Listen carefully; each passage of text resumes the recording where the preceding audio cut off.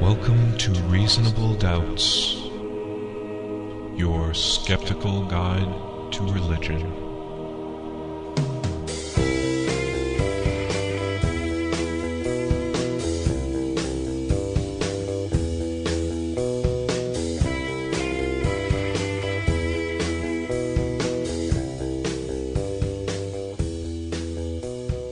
Welcome to Reasonable Doubts, the radio show and podcast for those who won't just take things on faith.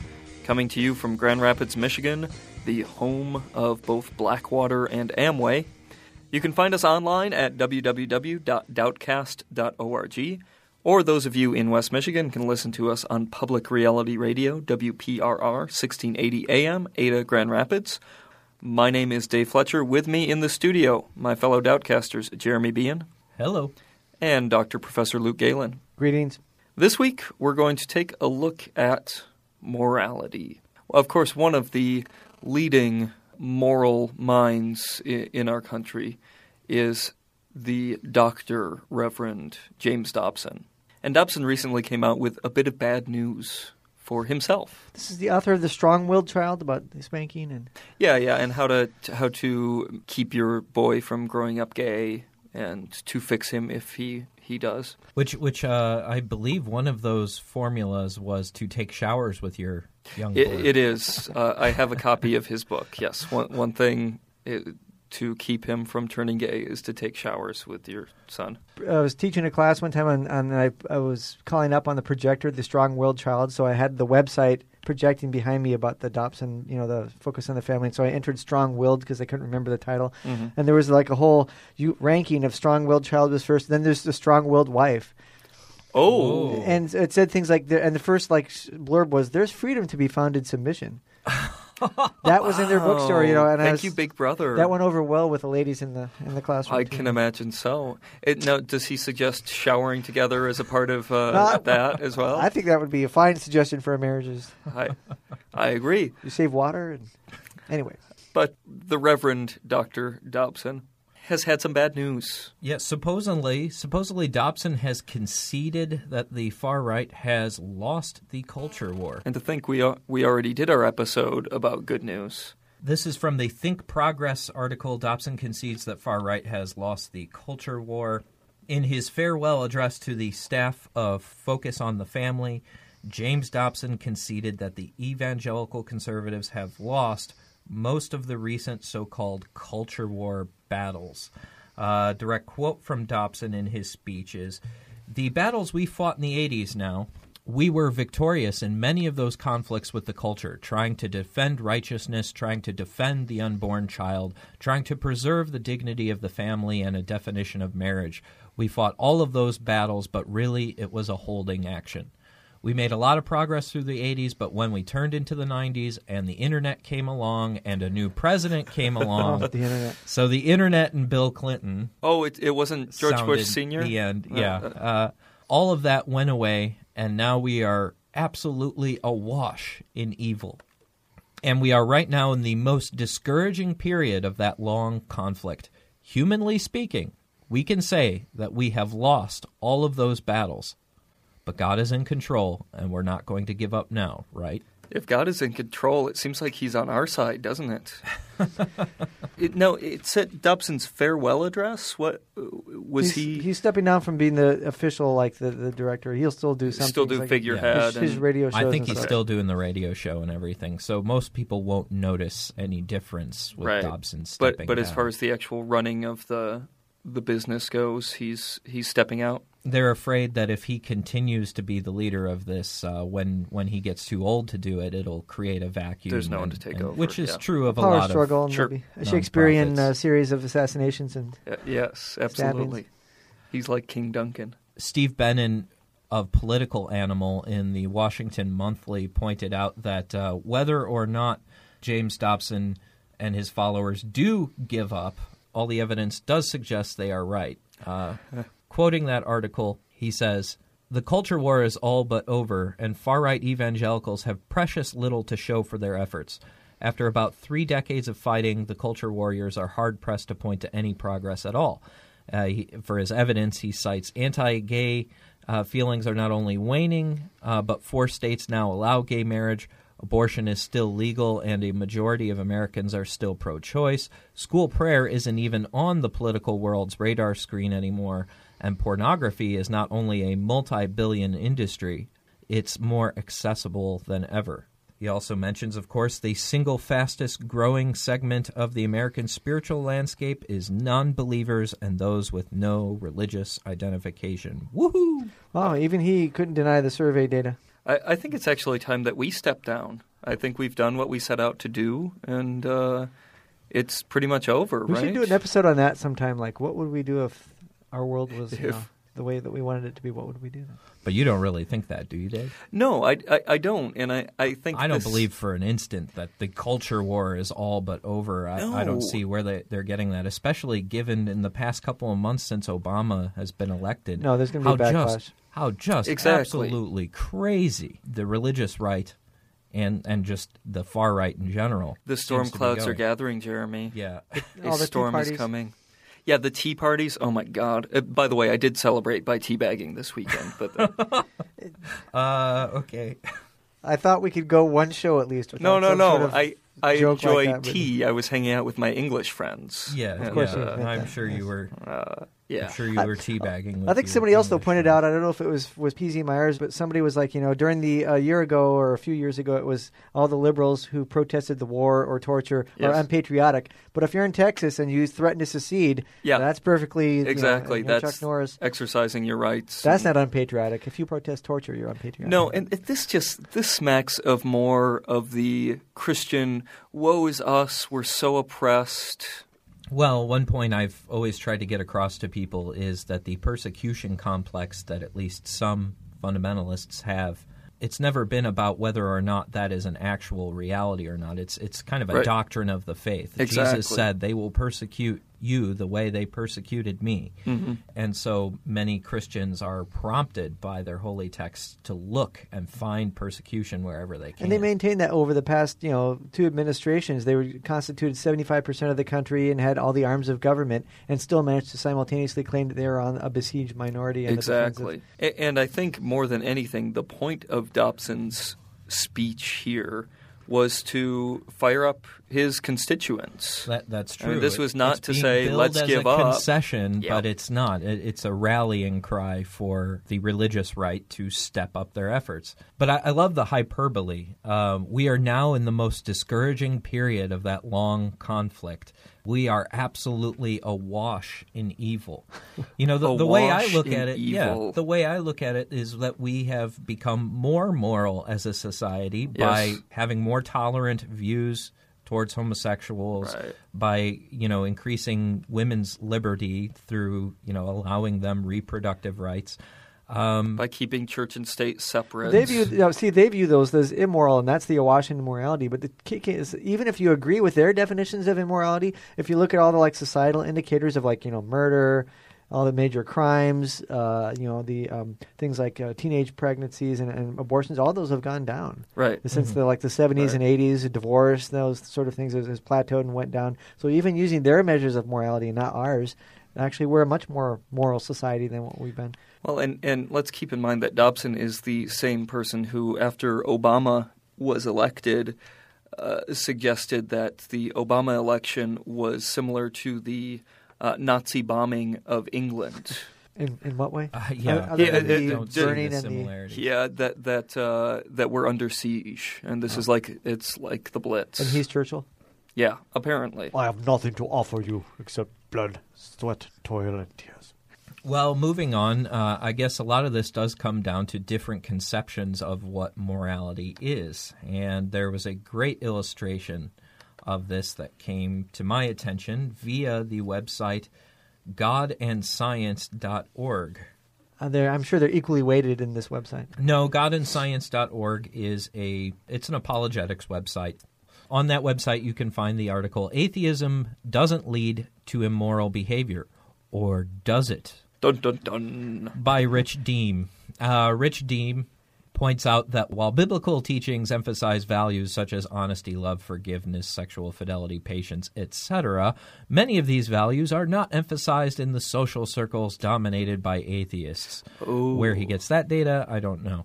He says, do these teachings influence moral behavior? And he quotes a study done in May of 2008 by the Barna Group, which we've discussed before is a Christian polling group.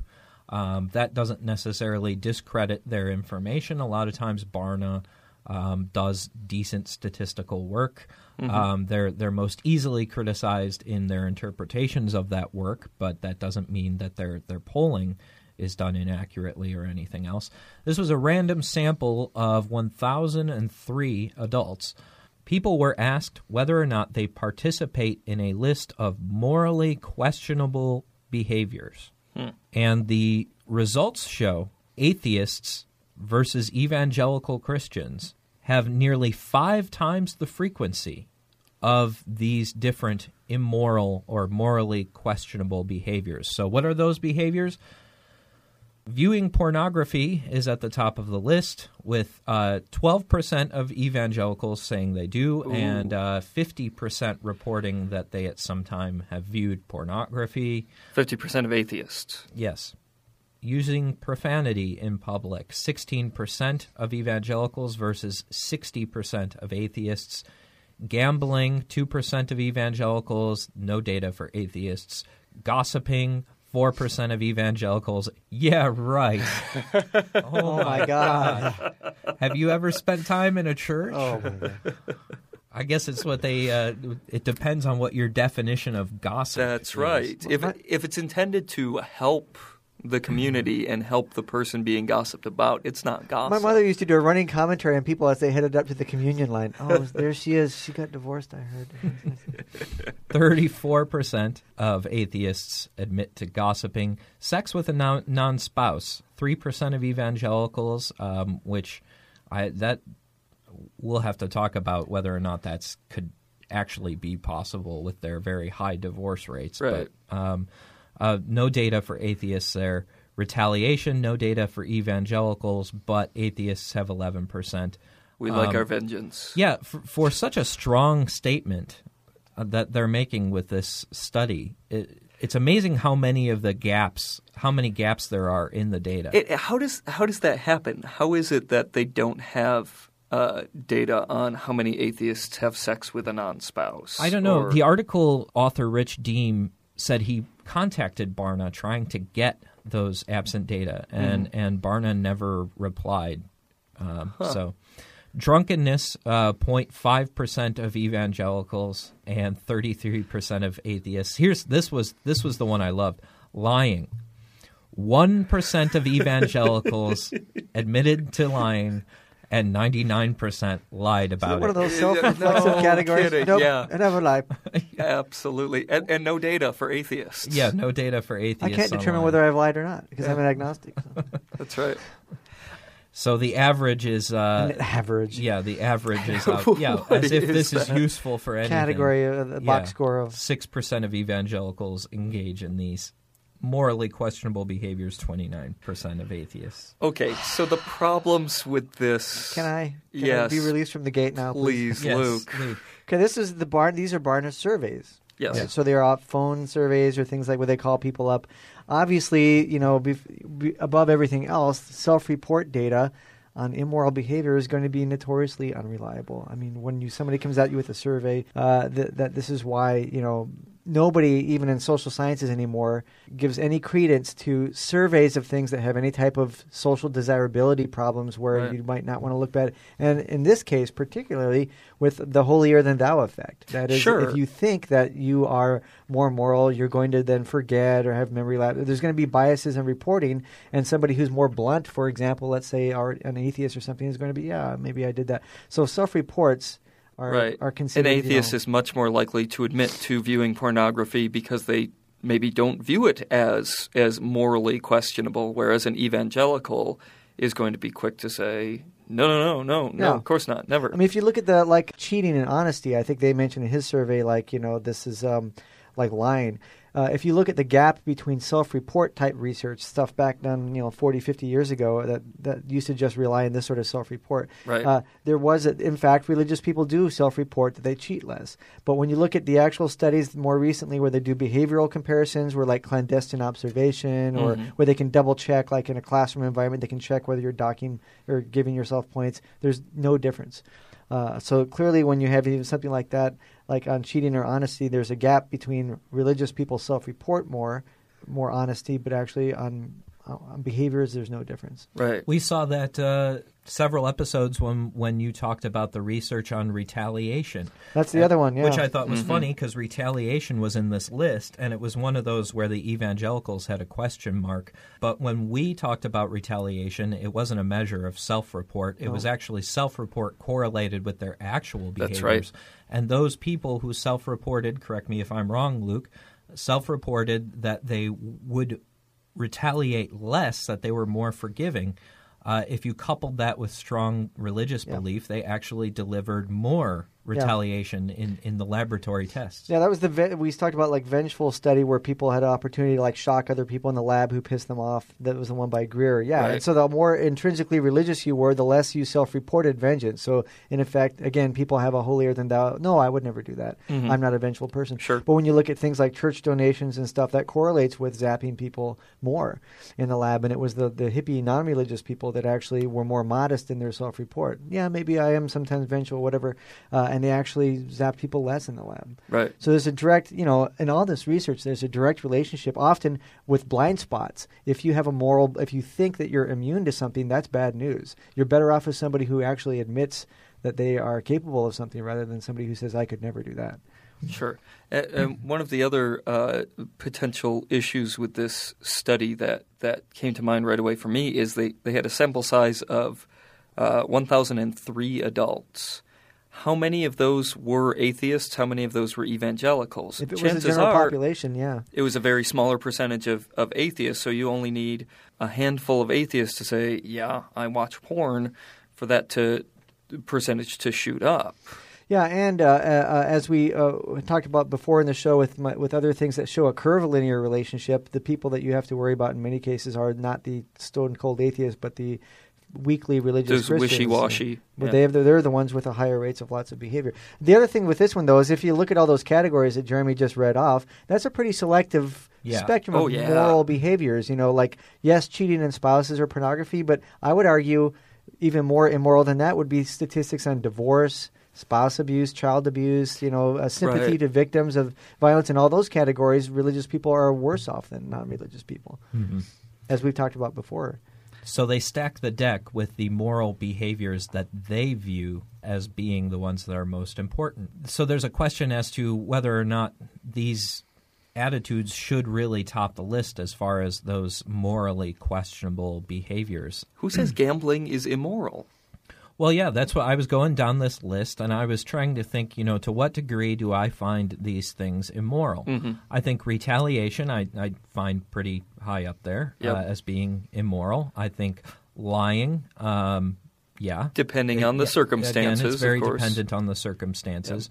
But things like drunkenness, well, my answer to that is going to be more qualified. I mean, what kind of drunkenness? Are we getting behind the wheel? Are we going home and smacking around the wife and kids? If that's not a problem and somebody's just getting intoxicated, it also doesn't talk about frequency, Right. like how often does one get drunk. Same with gossiping. Well, it's part of the human species. We talk an awful lot about Things that are not immediately in our surroundings. Yeah, which- it's a lot of social maneuvering and stuff. And it's unrealistic to me to expect people not to gossip. I do think it can have moral problems associated absolutely. with it. But really, is that going to top my list of immoral behaviors? Profanity in public. Yeah, I love swearing. Can't do that. What? It'll be bleeped, but with just a little bit of so they know what I've been saying. Okay. I mean, really, is profanity that bad of a thing?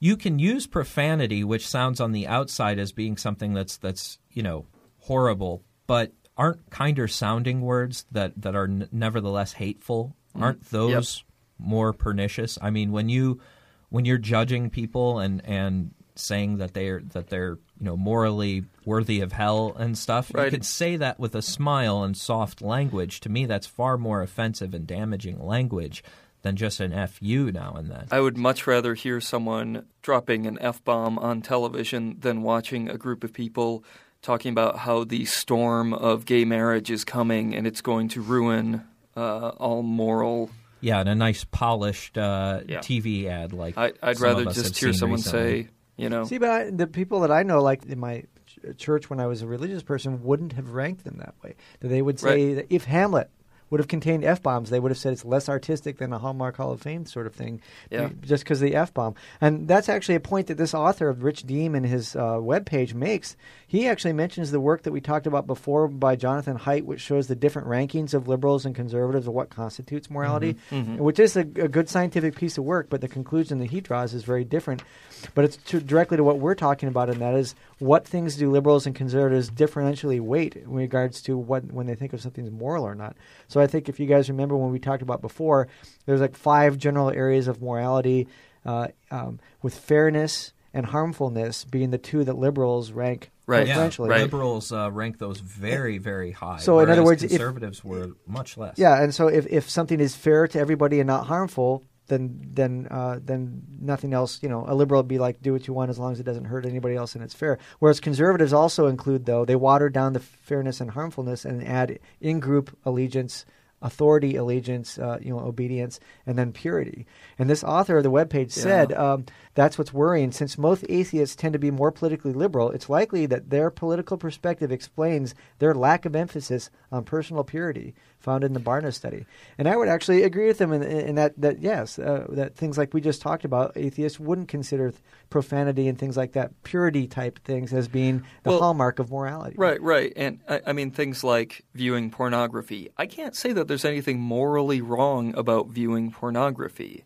You'd have to make a utilitarian argument. Where's the pornography coming from? And, is it abusive to any of the women who are in it? But if it's a completely voluntary thing, nobody's forced into it, then – and again, of course, you get into the whole definition of pornography. Right, exactly. To some Christians, pornography is, people in bikinis type of stuff. I mean – my reaction to this is actually using his own argument against him, and that is, let's concede that liberals weight those 2 things and don't care about authority and purity and things like that. I'll take it. That means that conservatives downplay whether something is harmful or fair or not in regards to whether they're obedience to obey authority or whether it's purity. So that really means that, I would make an argument that, a liberal is going to care more about a situation involving societal discrimination. Yes. And the data shows this out. Out-group members, minority rights, whereas a conservative would allow something harmful if it, in fact, didn't offend their sense of obedience to authority or purity. So I'm willing to, whoever this guy is, Rich Deem, let's have that debate as to whether something's really immoral or not simply because it violates your sense of propriety or allegiance to authority. Right. Yeah. Let's have that debate. As a real quick clarification, even on the very conservative end of that scale, conservatives ranked harm and fairness very near the top. What was all in the pack with the other ones? I think purity was above harm, but fairness was still ranked near the top. So, but yeah, it's clear that the highest rankings on there, as far as regard to harm or fairness, were definitely on the far liberal side. So, and this though is in accordance actually with other research that shows that conservatives value a lot more things like traditionalism and conformity to society above things like, for example, getting along with other people and ecumenical type things, where liberal religious people, for example, value ethics of caring more than conservatives do. So I think that, in regards to this guy's statistics, that he's actually correct in some of his things, but I think that the implications are more damning to the morality of conservatives than they are of the morality of liberals. He is maybe reading some accurate conclusions. He's coming up with the wrong answers there. And one last question about the stats here. Sex with non-spouse, does that mean sex outside the marriage, or does that mean premarital sex, anything like that? Because I took it as outside the marriage. Yeah, I took that as adulterous. Because, sex with non-spouse, I see no moral problem with having sex with a consensual adult who is not your spouse, so long as you are not in a monogamous relationship as well. Yeah, So there's a lot of ambiguity in it's- how that one is phrased that you could see coming in. Speaking of ambiguity, there's another study that Rich Deem brings up. this guy's busy. Yep, this one is by University of Lethbridge in Canada, Professor Reginald Bibby. It's a Did I great name. Yeah, I said that right, Bibby. Deem and Bibby. This is supposed to measure moral values.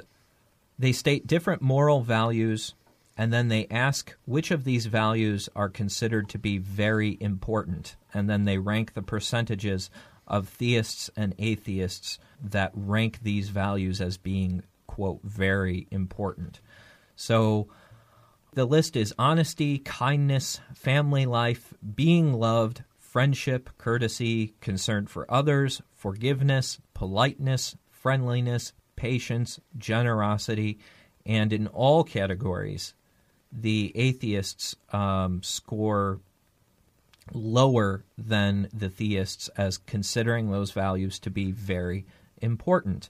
Keep in mind, The this was a poll closest- taken of Canadians, Yes, so that may yes. may change. The closest one was honesty. 94% of theists claim that honesty is very important as a value, whereas 89% of atheists did. So it was very close. But in some of them, there's quite a gap. Forgiveness, for example, is 84% of theists rank that very important, whereas only 52% of atheists do. Patience, 72% of theists rank that very important. Atheists, only 39%. So what does this tell us? Does this tell us about, maybe the rise of atheism is bringing down respect for different social values? That's what Bibby seems to think. He said in an article, Social Virtues Linked to Faith, by Charles Lewis of the National Post, he said, to the extent that Canadians are saying goodbye to God, we may find that we pay a significant social price. I'm sorry, before we even do anything else, just the fact that Canadians are going to be viewed as being a harbinger of doom for the United States in regards to societal things like violence and politeness. Oh, my God. What would you rather be sharing a seat next to in an airplane? Somebody from Brooklyn or a guy from Ottawa? I mean, Yeah, good. I got you a point. drink right here. Sorry, Canadians, you got nothing on us Americans when it comes to savagery. But anyway, all the same. It is too cold up there to go out and murder people all the time. You just stay and have a beer, eh? You drop your cookie. All the things that we said about the previous study still apply here in regards to self-report. But just to be a stat nerd for a minute, you notice that they rank it in terms of percent saying this is very important. Yes. So there's no trade-off there. I could say everything's 100, 99, 89. That was my question. And yeah. all the scores that the theists in one column were higher in the percentages than the atheists, and so there's no price to pay for like preferentially ranking something. This is all percentage of very important. I could just go through and mark everything very important. Right. Other studies that are more statistically reliable values do things like rank ordering. That is, if you had to make a trade-off between honesty and niceness or whatever like that. Right. And there you see where that's what distinguishes people in good surveys or not, is that what they rank as being more important, not just saying percentage of everything is more important. Because obviously, again, if you're holier than thou, you're going to just mark a 9 through everything. You're going to say everything's morally important to me. Yeah, That's not valid. The article, I was surprised, actually interviews Justin Trottier. Hey. We know. I we know and love him. Justin. Yeah. From Centre for Inquiry Ontario, our Canadian friends up there. Actually, I believe now he's with CFI Transnational as their campus coordinator or Oh, something. really? He's going up in the world. He is. Oh, yeah. He's a cool guy. He started a group at his college, and then was he the one that got beat up? He did. He was actually attacked when he was posting flyers one time, and this is in Canada. Yeah. But yeah, he parlayed his campus group into a CFI. Is it CFI Ontario? Is that what it is? CFI Toronto? Anyway, yeah, Justin's a great guy, and he's a good one to have on our side for sure. Yeah, well, he brings up in response to this, he says, religion tends to be very polarizing, so religious people always feel very passionate about those values. They always feel, quote, very strongly. Religion always does this black and white thing. An atheist is a lot more temperate, a bit more hesitant. An atheist might be more nuanced in his or her thinking, which, is exactly the way I feel about this. If I was given this survey if you ask me how important politeness would be, I'm going to say it's important, but I'm not going to rank it as very important. Yeah. I'm not going to give it 5 stars. I might give it 3 or 4 because I think there's times where politeness as a moral necessity needs to be suspended in favor of the truth. What do you mean by politeness? Penn and Teller on their television show, whose title we can't say here, did an episode on manners. And manners are considered polite, but manners are ridiculous. Manners are BS. So I would say politeness is secondary to, you're right, to the truth. Yeah, friendliness goes along with that. Yeah, I right. mean, your data, Luke, on the profiles of the godless explained maybe a psychological reason why this might be the case, and that is that a lot of atheists rank low on the whole likability quality. What again was the likability quality? Agreeableness. Okay, sorry. Agreeableness means willingness to basically subsume your own kind of to get along with other people that you kind of are overly nice and say, as opposed to being contradictory, for example, or distrustful of people. And so, yeah, the religious people did come out higher than that than the non-religious. But again, the problem I have with this guy's survey things, the stats that he cites is, like he says, one of his quotes is, "What really concerns me is that only half of atheists think that forgiveness is very important." Now, I think Trottier is actually giving away too much in this one. Again, the problem as with the other one, and that is that there's a gap between people's self-report and what they would actually do in a situation. And when you look at behavioral or empirical studies, the more religious you are, the more you are likely to say that you're forgiving. But when you do like lab-type situations where you don't know you're being observed, there's no difference, or they're even less forgiving. There's even some interesting studies where they prime people. This is similar to what we talked about in the aggression one. When they prime people with some biblical values like eye for an eye, they're actually more vindictive than when you prime things like turn the other cheek. So religion itself is not consistent. If you're like an authoritarian in your very Old Testament, you're less forgiving in situations if you view the other person as deserving it. And that's the other key for a lot of this stuff, is all moral values are rationalized. If there's anything that you could subsume under all psychology under, it would be people do what they want to do, and then they find a way to rationalize it intellectually after the fact. So if what happens with a lot of religious people in these types of situations is that they say, well, that wasn't vengeance.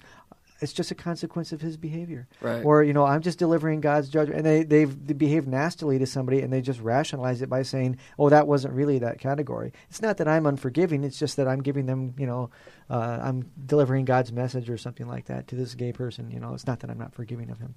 So a lot of this stuff is what category you're thinking of. When somebody comes at you with a survey and says, Dave, are you a forgiving person?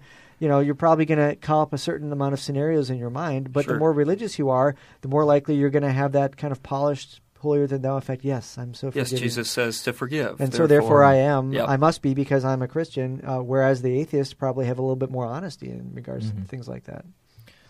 When I was reading this article, it happened to be right after I got done listening to a lecture on Nietzsche. And Nietzsche is peachy.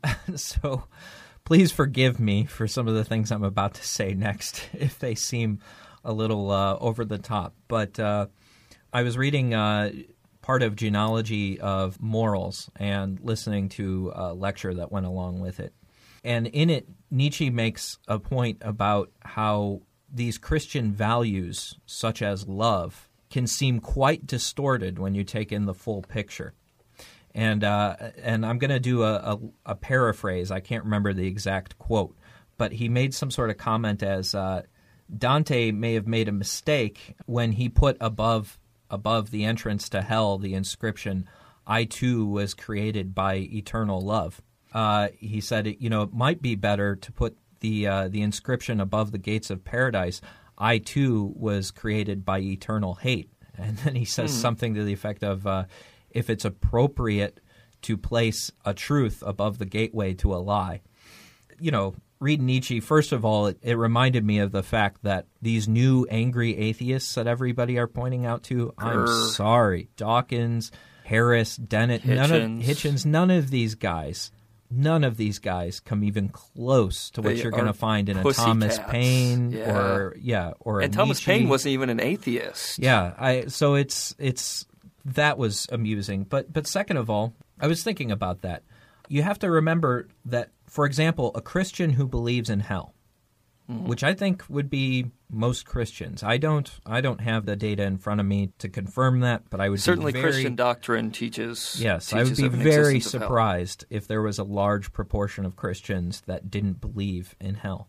Think of how you have to rationalize that. The idea of the most holy, righteous, perfectly loving being, the supreme standard of goodness, has sent a majority of human beings to spend an eternity, never ending, in the most brutal anguish, torment imaginable. And yet that picture is consistent with the idea of love in Christianity. Mm-hmm. I mean, that's not torture like Guantanamo Bay. That's not... Although waterboarding is serious business. This is a whole other level above that sort of thing. Right.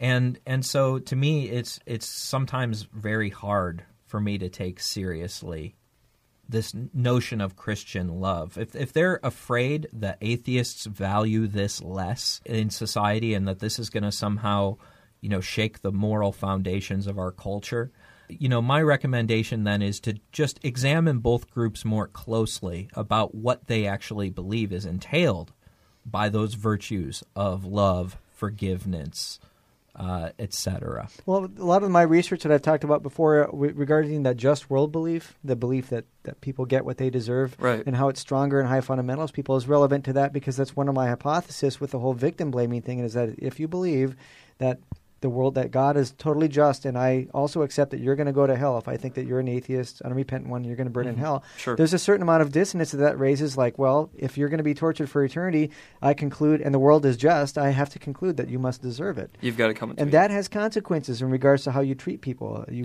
basically shake the dust off of your sandals and say you're an other now, because you're going to spend eternity in hell, and you deserve whatever you get. That has consequences. And you see that in their approach to not only atheists, but homosexuals, to Muslims, to. It's easier to dehumanize somebody when you think that that's justified by your worldview. Right. Now, in fairness, though, I know a lot of Christians do struggle with that as far as the cognitive dissonance goes. I think most of the ones who have any intellectual honesty do. Yeah, they do struggle with how do we deal with these passages in the Old Testament especially, but doctrines like hell, which seem to go against what I think normal, properly functioning moral sense would tell us is that that's wrong. That it would be wrong to torture somebody for eternity and that sort of thing. How could a loving God send people to hell? And so that's what we're going to discuss on this week's Counter-Apologetics.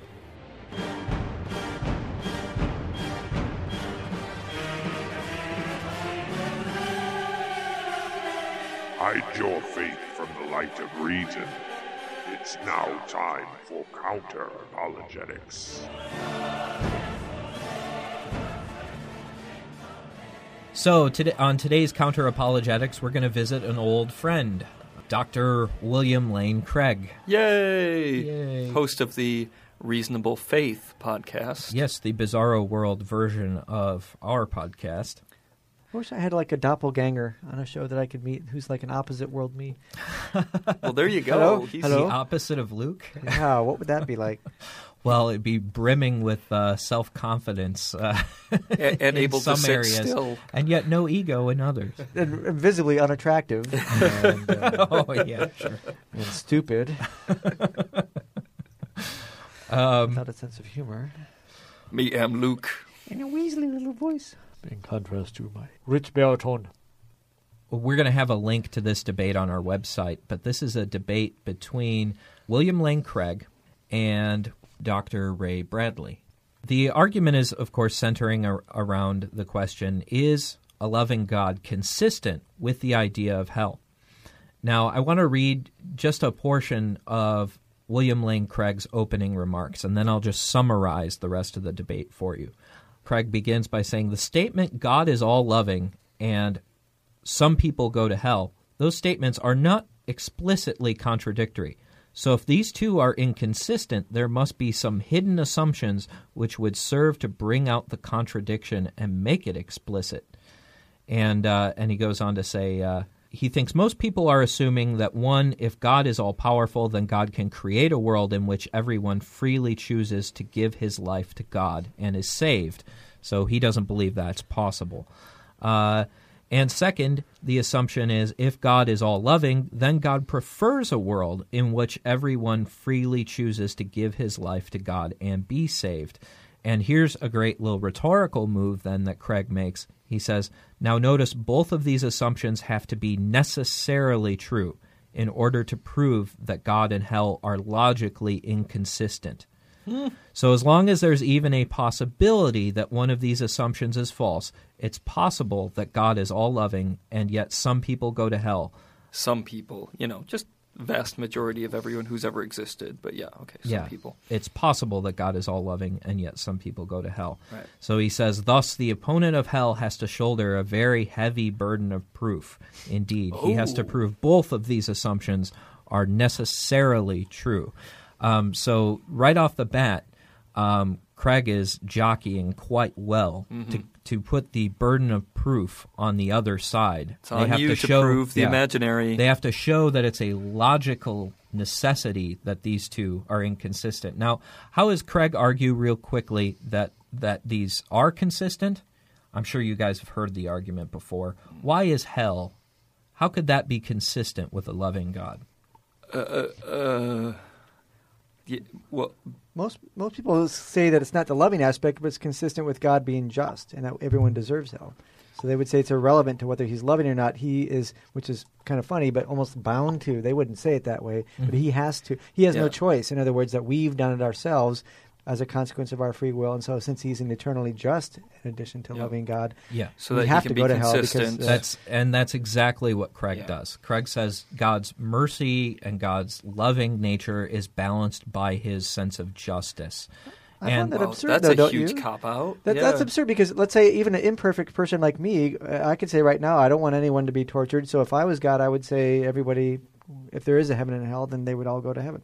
So even me with all my flaws would say that. So why can't God do it? And I thought that was strange. He never went to say why the punishment for sin has to be an eternity of torture in hell. God could say he makes the rules, right? He's not bound by anything. Right. Why is he bound to do that? And then the whole salvation thing becomes screwy because Jesus is making up for the lives of all of those who follow him by a bad afternoon. By sacrificing himself to himself. Right. Yeah, exactly. I mean, it just... Wow, this is talk about bizarro world. Yeah, well, Craig makes some interesting arguments. Craig, first of all, evokes free will. Now, I hope he defined it very clearly, or our listeners will jump on him and tear him apart. We're gonna stay away from that one. But essentially, what he's saying is free will creates the context in which God is unable to force people to choose him. See, this is where I have to call shenanigans. And this is an argument I've used and never heard a response for.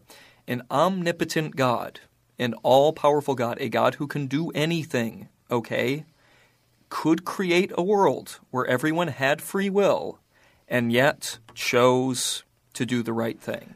Now, that it doesn't make sense to us logically, but we're talking about an omnipotent God, a God who can do absolutely anything. No, they say that's the equivalent to making a square circle, that they're by definition contradictory. Not for an omnipotent God. But for a human, yes, I can't make a square circle.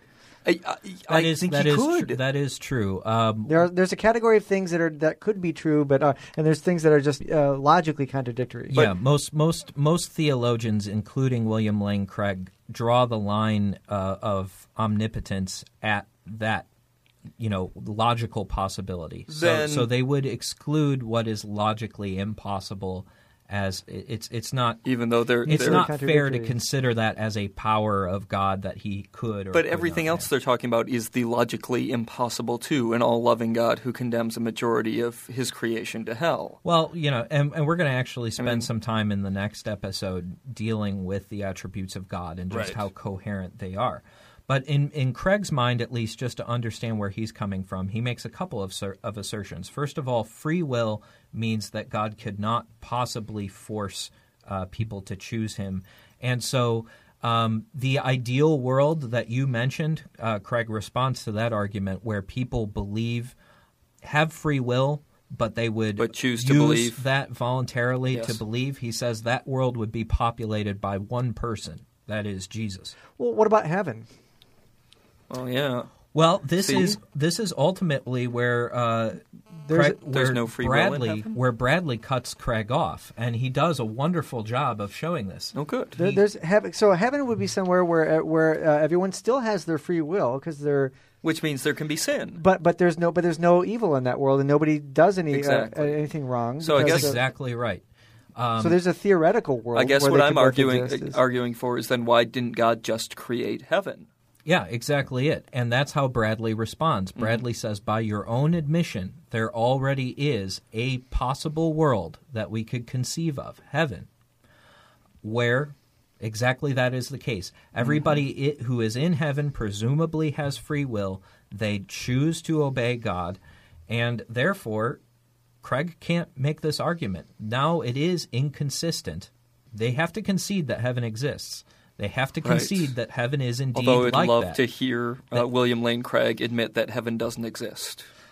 I would encourage our listeners to check out this debate. You get a good example of William Lane Craig's sophistry in the question and answer time that follows the official Now, is there debate video remarks. of this or just the transcript? I could only find the transcript, but the link is online, and he does actually I think he was going to try to avoid at first saying that heaven is a possible world. Wow. Yeah. Wow. Bradley kind of forces it on him, and then he tries to explain his view. Okay, well, heaven is a possible world, but God is unable to actualize it, he says, in does the that way mean? that Bradley. I don't know what that means. Yeah, I'm not going Oh to my tackle God. that one here. He's talking out of his ass. Yeah, it's clear that he's been argued into a corner, and in fact, a good portion of the question and answer time, again, a good rhetorical strategy. He wastes as much time as he can in the beginning talking about some very superficial things around the debate, Of course. that he could nail Bradley on, and wants to focus most of his energy on that, bleeding off time to avoid Well, there's this real objection. real issue in the room. Well, Yeah. the other thing, this is the kind of a side thing, but if this is all biblically based, and it doesn't have to be, but the Bible doesn't. First of all, as we talked about before, it's not entirely consistent with heaven and hell. That it changes No. from the Old Testament. Well, and yeah. we've talked about that to death. And the other thing is that all these arguments about free will. Where does it ever talk about free will in the Bible in this explicit, specific You're right. intellectual terms? I Yep. mean, are they interested in the Garden of Eden stories about free will? That concept never comes up. It's it's a modern invention. If you Yeah. look at God intervenes all the time to take away free will. He changes Pharaoh's mind. He Yep, changes all hardens kinds. That's the one I was going to hearts bring and up was Saul. Pharaoh. Pharaoh hardens his own heart. He but yet intervenes God, all over the place. God hardens his heart as well. And that's also the people's objection to all this stuff about why evil happens and disasters happen is that God doesn't intervene in the world. It's a free will, but He intervenes all the time He in the makes Bible. disasters happen all He the causes time. people to Yeah. act all the time. They're I mean, puppets look at all the over flood, the place. you know? I don't know. Anyway, that's just my rant. Yeah. Well, I just I really appreciate the fact that this Bradley fellow stuck it to Craig directly and to go. did try to show, did take up the burden of proof. You know, it's very dangerous doing that when arguing. I think a good position rhetorically for atheists to make is to keep the burden of proof on the other side as much as possible. Because you can't prove a negative. They're the ones that are making the claims. And whenever you take the burden of proof on yourself, whenever you step into their game and accept some of their premises to show that one or another part is inconsistent, you do that at considerable risk. You do that very much with one arm tied behind your back. In a metaphorical sense, arguing. But Bradley, valiantly takes up the cause and, just shows, hey, look, by your own acknowledgement, your assumptions about God are inconsistent. This hell has to necessarily conflict with a God who is all-powerful and all-loving. And I thought it was really funny. I so wish I could have heard the audio or actually watched it to see, what was his body language and everything else. Sure. But William Lane Craig's first reply after that exchange is to say, well, let me say, I think you certainly grasped the nettle firmly in the sense that you tried to do exactly what I asked you to do. Oh, tried to do. Yeah. Namely, to furnish a positive proof that, in fact, God and hell are logically inconsistent. So, what a condescending... I would have liked to see if there was any sweat on his brow while he was making that statement, because I'm sure he was quite shocked. I'd like to see when he was hit by that. See if his pants stayed dry during that, because that... Because he's a good debater. I mean, the man is ready, and he's rhetorically speaking, he knows what he's doing. But as long as he's in rationalist territory, yeah. he tries to make things a matter of logic, straight propositional logic. Once you get outside of that realm, I'm not sure Craig really has all that much rhetorical powers. But I guess I haven't seen him argue outside of that realm. Well, anyways. Hell and a loving God, inconsistent. We're going to end up this week with another Stranger Than Fiction.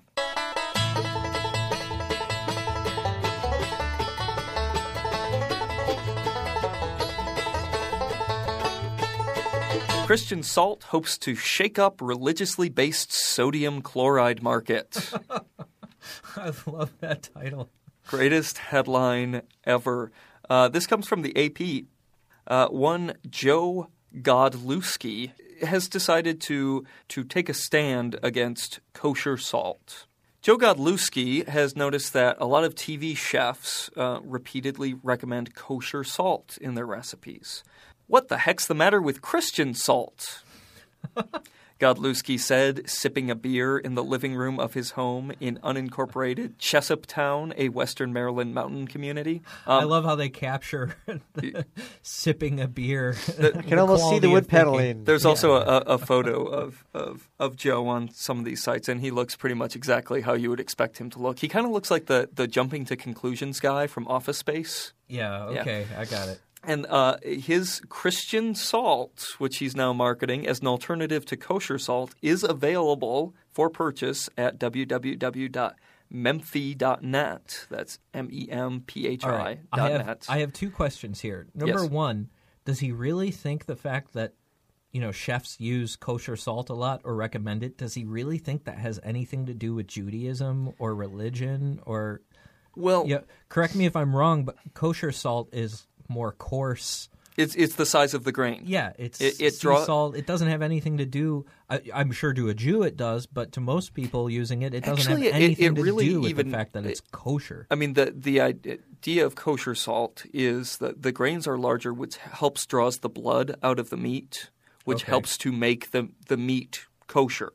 Okay. I see. It is not, however, blessed by a rabbi, as Joe Godlewski seems to think it is, because he has his very own Episcopal priest coming in to bless his Christian salt. That was going to be my second question, is what the hell could possibly make salt Christian? And it's guaranteed not to lose its saltiness. Okay. Nice. Yeah. Godlewski, 73-year-old man, said that a share of the proceeds from the salt will be donated to Christian charities, but he would not specify how much a portion of the proceeds would go to Christian charities or what Christian charities. Well, you got to wait until you know what the demand for Christian salt actually is. It's funny because on the website where I found this article, and it's available on a number of websites, but there was 6 comments, and half of them were, "This is a great idea. What a good thing he's doing," and the other half were, "This is so stupid. He clearly has no idea what kosher salt means."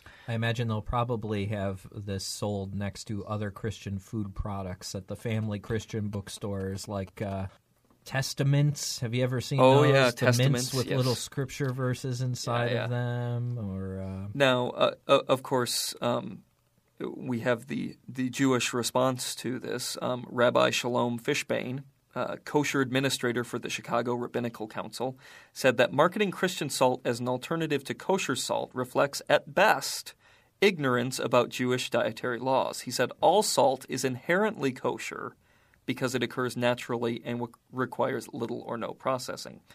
Certified kosher foods are not blessed by rabbis, says the article, but examined by them to ensure that the food and its processing conform to the biblical passages regarding food and preparation. Has he announced a product name at all for It's just called Christian Salt. just Christian Salt? And it is in clear jars of salt with red crosses on them.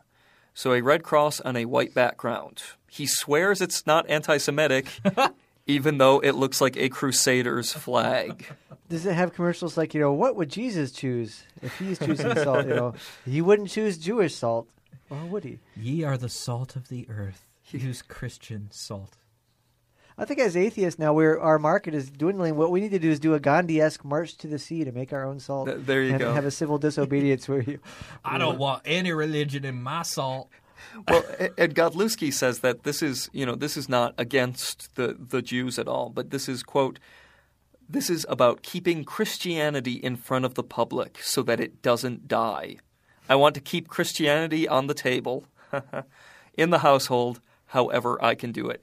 Thank goodness Joe Godlewski came along, because otherwise we'd have all just forgotten about Christianity. Now that it's flavoring my salmon, I will never again forget. It's already. You go down any cereal aisle, it's a sea of paganism. Lucky Charms. What's that? Oh, Count Witchcraft? Chocula. Cut chocolate. Yeah. It's witchcraft. That's right. Granola. It's liberals. And it gets even better, though. By the way, not an anti-Semite. Joe Godlewski says that if the salt takes off, he plans an entire line of Christian-branded foods, including rye bread, bagels, and pickles. He's trying to take the bagels. He's targeting the Jewish market for all these foods. As someone commented on the article saying something, what's next? Gefilte fish and Christian matzo balls. And coincidentally, unleavened bread. Yes. So the spokespeople from Christian bookstores have said that they probably actually won't end up carrying it in their stores because there's not a very big market for. If you're in the for food aisle, Christian pass salts. over the kosher products and go to the Christian section. Why not fry your foods in anointing oil? All right. We try to keep ourselves stocked, but the fish and loaves miraculously keep reproducing on them. We never have to go back for more. There's a whole thing out there for Christian Now, if foods. you put Christian salt in holy water, would you still drown if you drank too much of it? I mean, These are questions not meant to be answered by rational minds, Dave. You're right. Let's not venture in there. Yeah, that's a good point. All right. All right, we're going to leave it there for this week. We will not have a new episode next week since we're all dealing with finals right now. So in 2 weeks' time, we'll be coming back with another hard-hitting counter-apologetics episode. Yes, we're going to be spending most of our time talking about the intelligibility of God and his attributes. So counter-apologetics junkies, you won't want to miss that. We figured rather than trying to squeeze out a half-assed episode, we would give it another week and put together one that was really worth listening to. Yeah.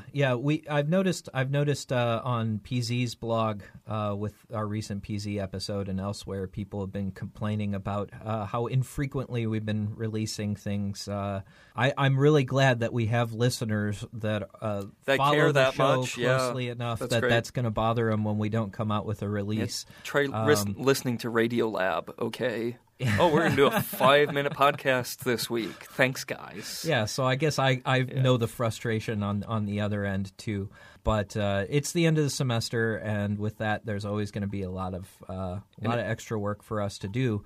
Hopefully, as summer approaches, we're going to come back with some pretty hard-hitting episodes. Yeah, it's been a busy semester for us all, so thanks for bearing with us. We got an interview with Daniel Dennett coming up. That's right. We have our Sex, Drugs, and Rock and Roll episode right around the corner for people who have been asking, when the heck are you going to do the... Since we've been talking about that for a year and a half, I Atheists think. and the Media. Yep, that's coming around the corner. So by the way, please do stay tuned and keep on telling other people about Reasonable Doubts. And if you have good suggestions for atheist music, please send them our way, doubtcast@gmail.com. Until next time. To catch up on past Reasonable Doubts episodes or to email your questions or comments, check out www.doubtcast.org. Reasonable Doubts is a production of WPRR Reality Radio. You can find out more about Reality Radio at publicrealityradio.org. Reasonable Doubts theme music is performed by Love Fossil and used with permission.